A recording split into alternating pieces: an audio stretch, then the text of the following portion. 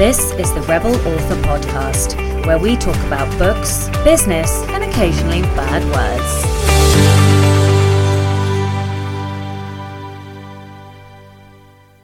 Hello, Rebels, and welcome back to the Rebel Author Podcast, episode 33. This is a very special solo show dedicated to the launch of The Anatomy of Prose. It is also a video episode, or I should say the meat and bones of this episode is a video episode in the style of a official AuthorTube style video. So if you are listening on your podcatcher, then my advice would be, if you want to hear all of the intro, stay with the podcast. And then if you want to watch the meat and bones of this podcast, then you can always watch it on YouTube. The YouTube doesn't have all of the intro show notes. But yes, it is on YouTube, and there are some silly special effects, I suppose, that you will be able to see there. So for the purposes of the recording, the intro, I am recording this on Sunday the 24th of May, so a little under a week before this will air. Okay, so before we begin, I just have an apology to make. One of my rude neighbours is playing some extremely loud bassy music, so if you can hear that, I do apologise. Anyway, let's get on with the show. So to last week's question, I asked, what kind of content do you put in your reader funnels? So Caitlin said, great episode, I learned so much. I'm still flailing around a bit with the different types of automation, but I did just put out a survey to see what people want when they open my newsletter. I think my problem is writing a whole new thing just for subscribers. I think it's beneficial to give them that thing that they can't get elsewhere, but on top of all the rest, I'm hoping the survey will shed some light on this. I understand, I get it fully. I also have procrastinated for an awful long time over writing something specific to give away in my mailing list, and I don't really know what the blocker is there for me personally. I suspect it's because every time I try and write something small, it turns into a fucking novel. So that's generally my problem, and I don't really write fast enough to give away whole books, though I am hoping to change that a little bit this year. If you wanted any ideas, then I am going to be doing an exclusive epilogue that I will be giving away in my automation. So the question of the week this week is, what is your favourite literary device? I think my favourite literary device is probably the juxtaposition. It's so versatile. You can use it on a macro level, you can use it at a micro sentence level.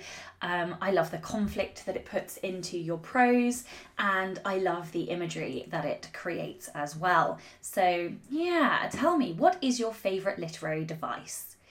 So book recommendation this week is, of course, my book, The Anatomy of Prose, 12 Steps to Sensational Sentences.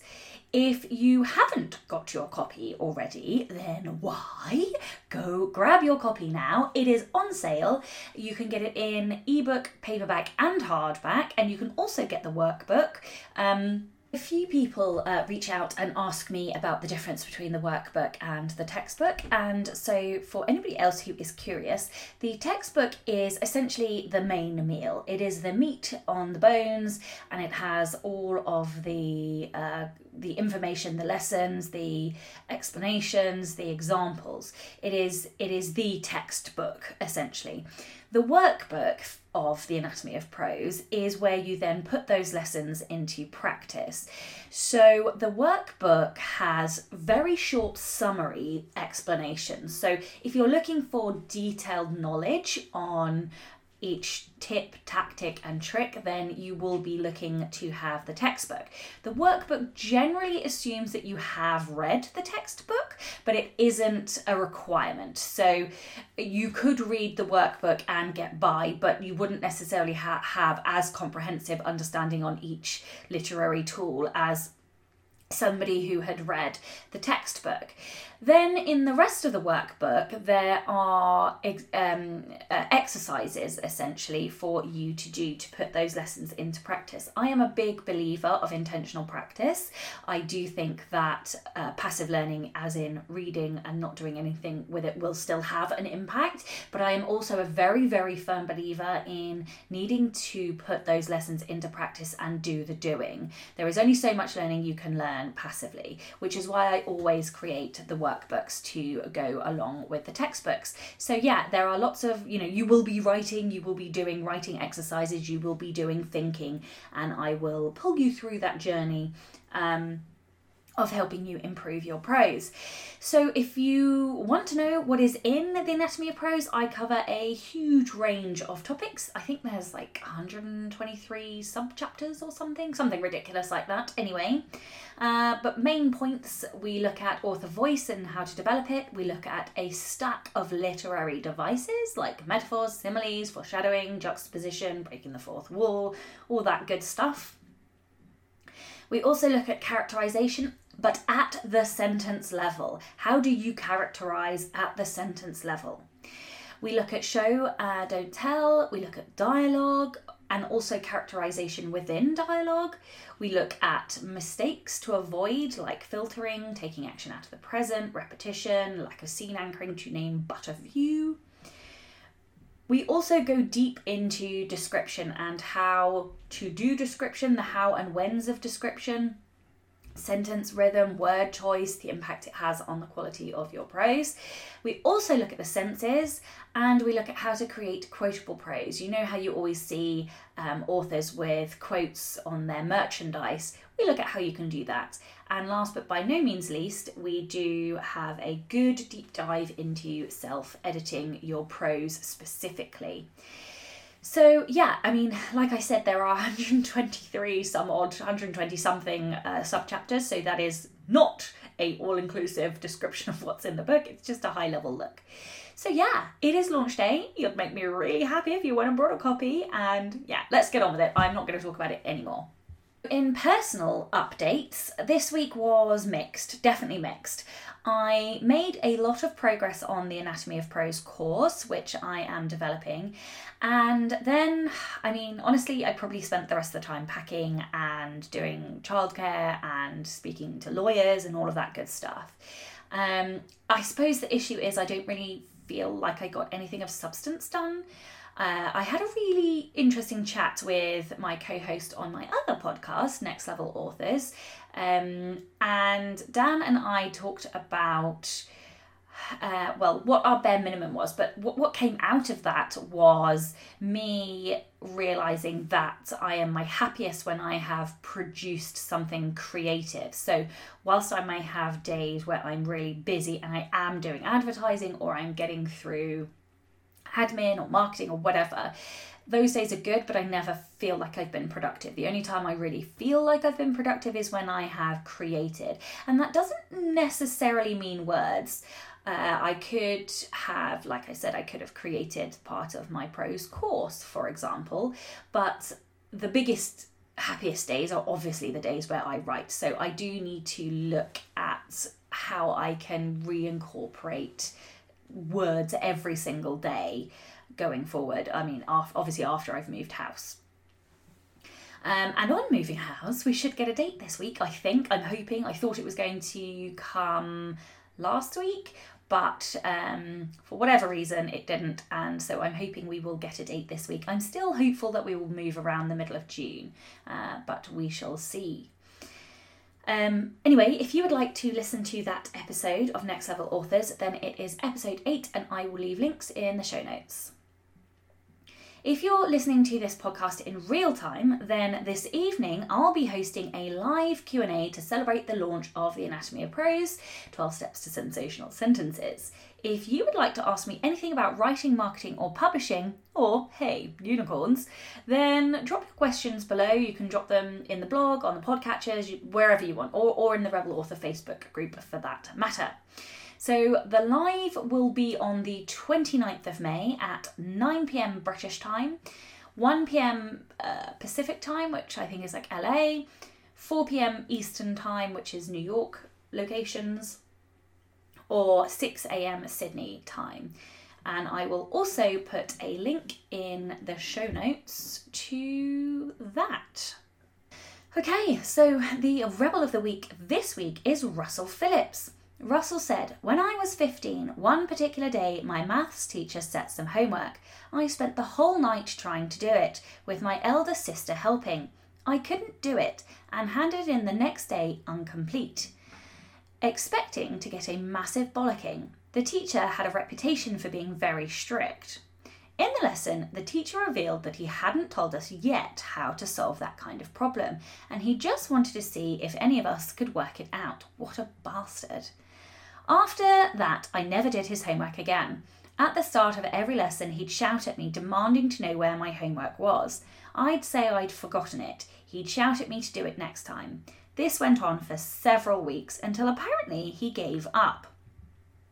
I still didn't do his homework, but he stopped shouting at me. Actually, I did do his homework once. Honestly, I have no idea why. He didn't say anything when he handed it back. He just gave me an evil look." I think this is brilliant. I have no idea how you got away without being in detention for like a year for that. When I was at school, I enjoyed the act of learning. I have always enjoyed learning, so I enjoyed doing the homework, but maths was the one subject I did not really enjoy doing the homework, and it used to result in tears almost every single week. So I can certainly appreciate not doing your homework. Great rebellion. I love it. If you would like to be a Rebel of the Week, please do send in your story. It can be any kind of rebellion, big, small, or somewhere in between. You can email your rebel story to rebelauthorpodcast@gmail.com, or you can tweet me at rebelauthorpod. A huge bumper boost in patrons this week. I don't know what happened, but thank you all from the bottom of my heart. You not only made my week, but I will also announce something else in a second. So thank you to new patrons Caitlin Duncan, Samurai Girl, and Daniel Wilcox. You guys are all Rebel patrons now, and thanks to you guys, you tipped me over the very first patron goal. So as a result, I am going to be doing an exclusive Patreon-only Q&A, which will be live, and I will be answering all of your Patreon questions. So if you haven't already submitted your questions, make sure you send them to me, or you can tag me or comment in the Patreon post. Also, a huge thank you to all of my current patrons. I really do appreciate the support. And I know I say it every single week, but it's because I mean it every single fucking week. So yes, thank you. A massive thank you from me. If you would like to support the show and get early access to all of the posts, content, sneak peeks, and, going forward, exclusive Q&As, then you can from as little as $2 a month by visiting patreon.com/Sacha Black, and that is Sacha with a C and not an S. Okay, let's get on with the show, and remember, if you would like to see all my ridiculous facial expressions, then it is time to head over to YouTube and check out my YouTube channel, and I will also link to that in the show notes. Hello, Rebels! To celebrate the launch of my brand new book, The Anatomy of Prose, 12 Steps to Sensational Sentences, I thought I would do a bonus podcast and YouTube episode. Without further ado, here are 10 tips to improve your prose. Tip number 1. Don't filter. Filtering is one of the common mistakes I see in manuscripts when I do developmental edits. Usually, you want your reader to look through the eyes of your protagonist, like the reader is wearing hero-tinted spectacles. But when you filter, you, as the author, add in unnecessary narration. This causes the reader to be removed from behind the character's eyes,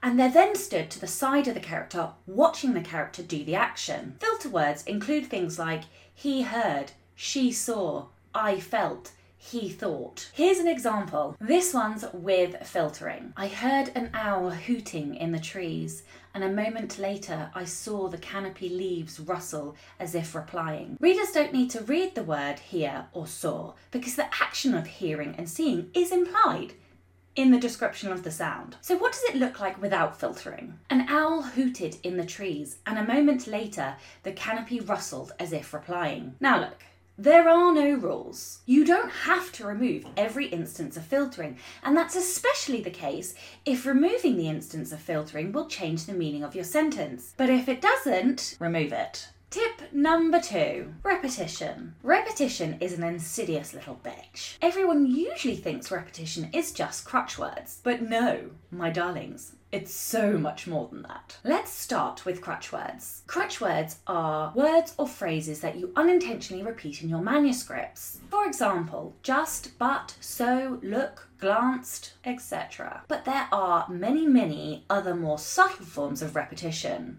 For example, different words, same meaning. Writers will often unintentionally use different words to describe the same thing or the same meaning. For example, describing cold temperatures multiple times with words like cool, icy, chilly.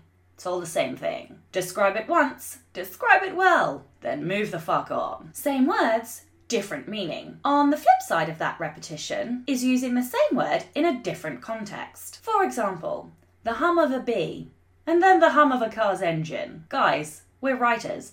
The thesaurus is your best friend. Use it. Duplicated archetypes. During one of your edits, make sure you check for multiple uses of the same archetype. For example, do you have 2 mentors? Are there an unnecessary number of allies? Of course, sometimes these duplications are needed, but more often than not, you can condense these duplications into one more effective, more efficient character that your readers will get to spend more time with and therefore feel like has more depth. Better to have one supercharged, steroid-injected mentor than 3 pitiful ones that nobody really gives a shit about. Duplicated personality traits. Look for duplications in personality type. Have you got 2 sarcastic divas? Or 2 brooding gentlemen? Or perhaps 2 mothers of villains? No, you do not. I am the only mother of villains. The point is, do you really need 2 of that personality type? Or would one be more effective? Spoiler alert, one is most definitely more effective. Name. We all have biases, which is why you should always check your character names. Pull them together into a nice pretty little list. Check the names. See if you have any repetition. And I don't mean having 2 characters named Sally. What I mean is, if you have a Tony and a Tom, people are going to get confused. Got a Natalie and Nancy? Who the fuck is Nancy? Nobody knows anyway. Check your names. Opening and closing of scenes. Check the opening and closing lines of all your scenes and do it in one go because it makes it easier to see the repetition. If you have 4 back-to-back scenes, all opening with dialogue or perhaps all opening with a description of the location, that's repetitive. Tip 3.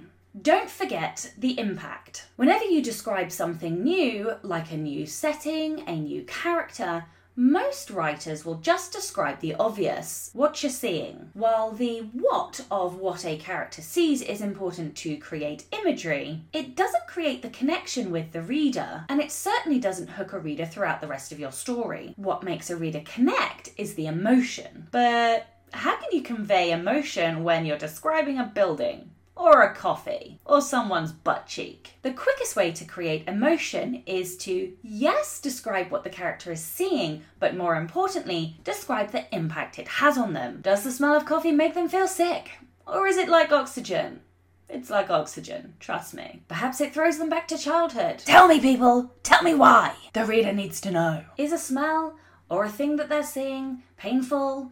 Is it happy? Does it bring back memories? The reader really needs to know. Rather than describing the shape of the building that your protagonist is seeing, what about the emotional impact? Perhaps the way the shadows fall over the building give her a tingly tingle in her tummy. Perhaps walking home and seeing her home gives her a little flutter of anxiety. That's important. It gives your character depth. It also tells the reader stuff. And this goes for characters too. When introducing a new character, consider how that character makes your protagonist feel. The impact will say 1,000 times more than the colour of your new character's eyes. Tip number 4, don't forget the senses. While sight is the basis for description and storytelling, we writers often forget to include the other senses. Or when we do use them, we use them in isolation or in their more boring form, i.e., the smell of toast wafted through the living room. I like to compare the senses to creating a painting. A pencil sketch outline of your painting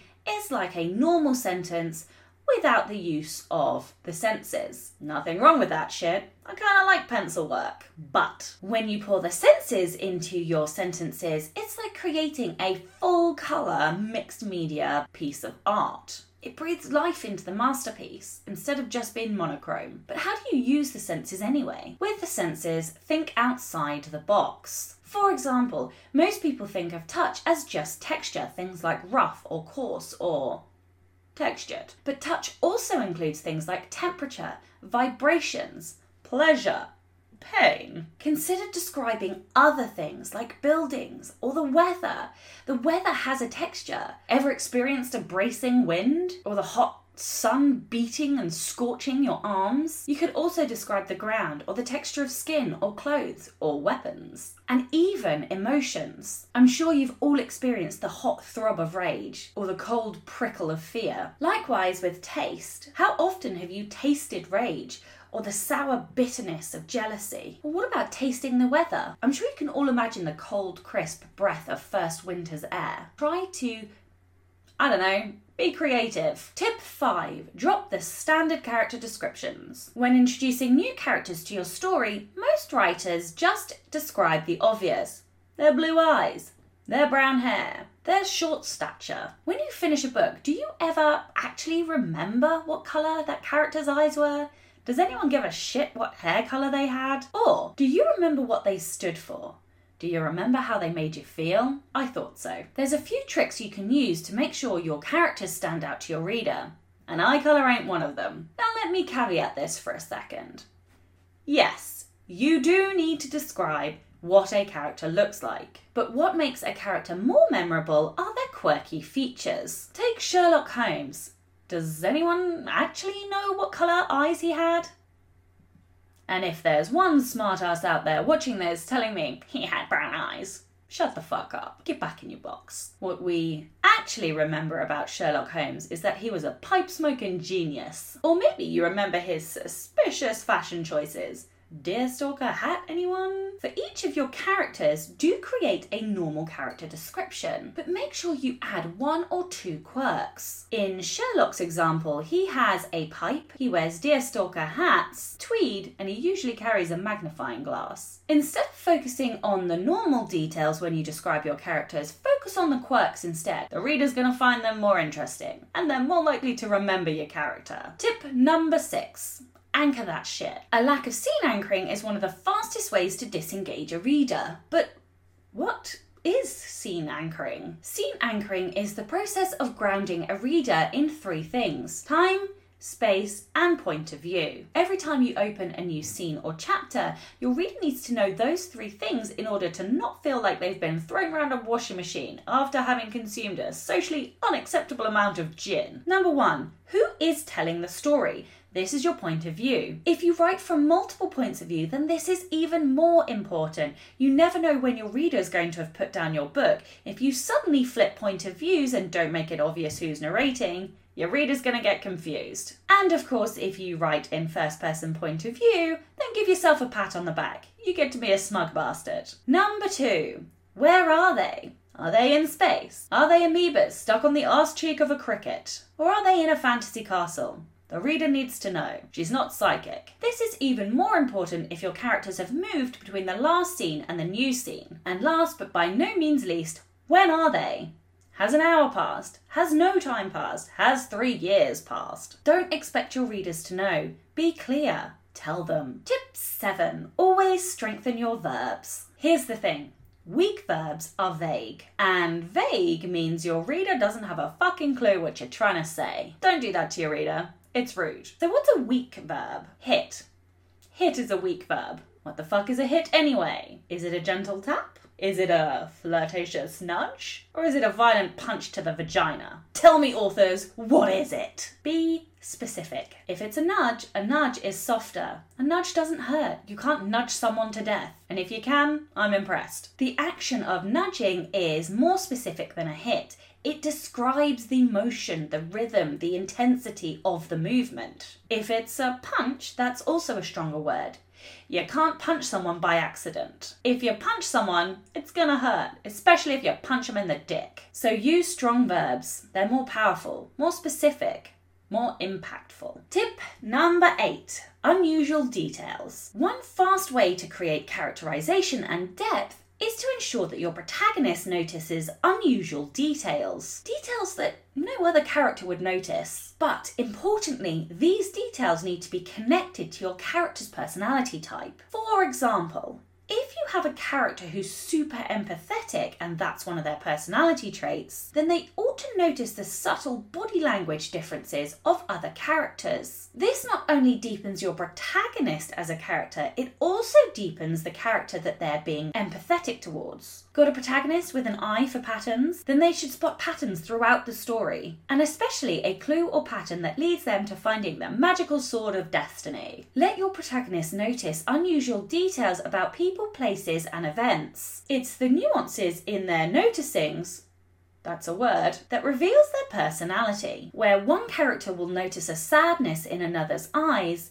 a different protagonist might notice that a blade they usually carry is missing. Details, people. The details matter. Tip number 9. Differentiate the dialogue. Have you ever worried that all of your characters' dialogue sounds the same? Well, it's probably because you haven't differentiated the dialogue. But how, Sacha? How do you differentiate dialogue? There are a stack of ways that you can differentiate, and here's some ideas. Think about your character's personality type. What traits can influence the way they speak? Got yourself a stuffy professor? Then have him or her use long, stuffy words. Things like, however, furthermore, in addition. The definitive conclusion is, if you've got a gang member though, then you would have him or her use a lot of slang words. Got yourself a diva? Make sure they use sarcastic phrases and throw out verbal takedowns like it's candy on Halloween. It's all about your character's personality. When you know what that is, it becomes their voice and you can let it influence the dialogue that you're writing too. And tip number 10, avoid exposition. Exposition is a crude, dirty tool. Essentially, exposition occurs when you, the author, explain something to the reader. Ever heard of mansplaining? This is author-splaining. Sure, sometimes we do need to expose or tell, because otherwise our manuscripts would be 778 billion pages long, and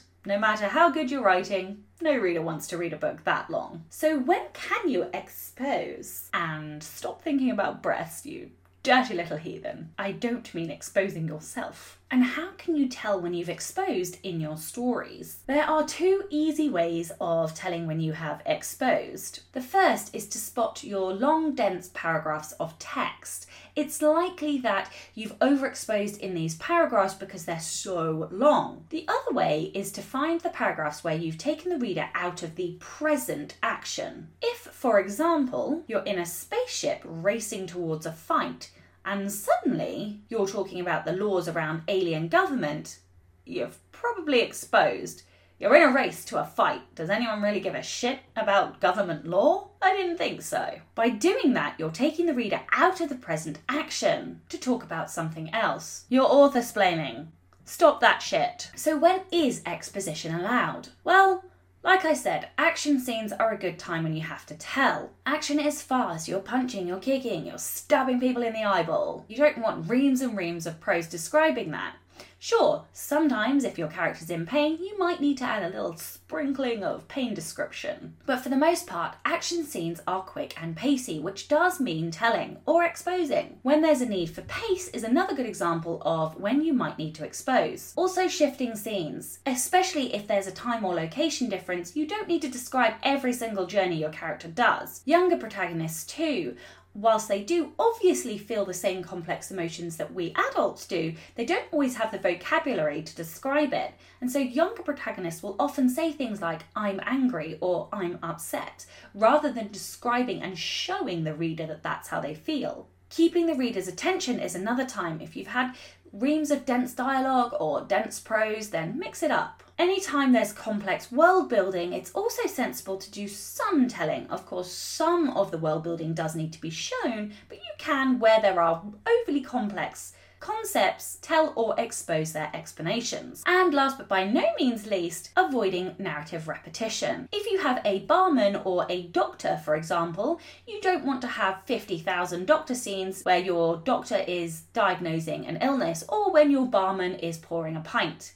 Tell it once.